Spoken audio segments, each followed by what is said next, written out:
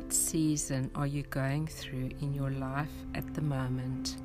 Hi, I'm Michelle, joining you today on the Restored to God podcast, where we take a journey to be restored to Father God in an intimate relationship with Him. Today we are talking about going through the seasons of your life with God. We all go through different seasons in our life. You might be going through a season of change, a season of loss, a season of grieving, a season of celebration and joy, a season of searching or a season of certainty, a season of silence or a season of speaking out. In Psalm 31 verse 15a in the Passion Translation it says, "My life, my every moment, my destiny, it's all in your hands." Whatever season you are going through now, know that God, your Heavenly Father, is walking with you through your season. He will never leave you nor forsake you.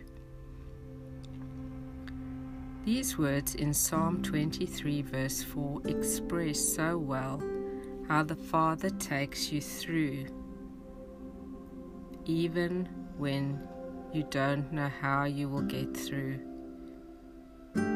Even when your path takes me through the valley of deepest darkness, fear will never conquer me, for you already have. Your authority is my strength and my peace.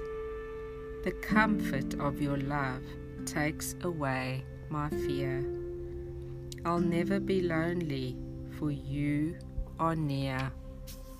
When the Father spoke to me about this message of Him journeying with you through your season, the words from the song, Desert Song, came into my spirit.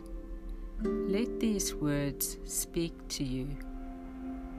This is my prayer in the desert, when all that's within me feels dry.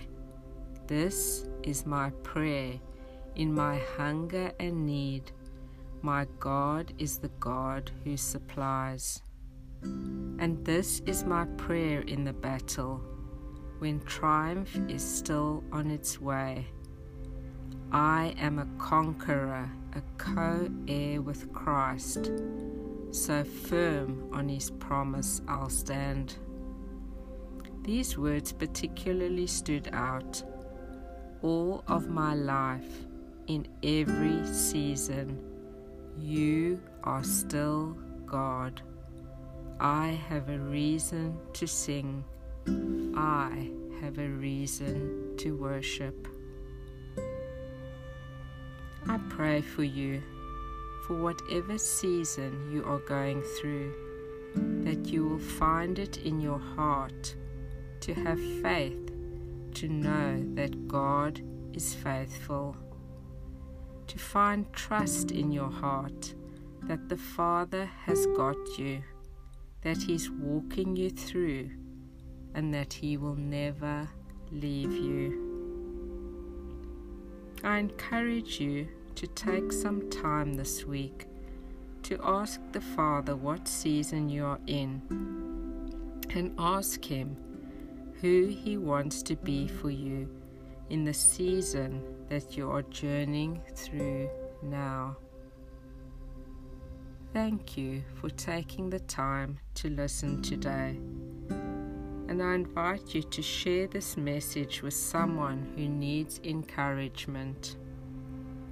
And I look forward to joining you next week as we take a journey to be restored to the heart of Father God.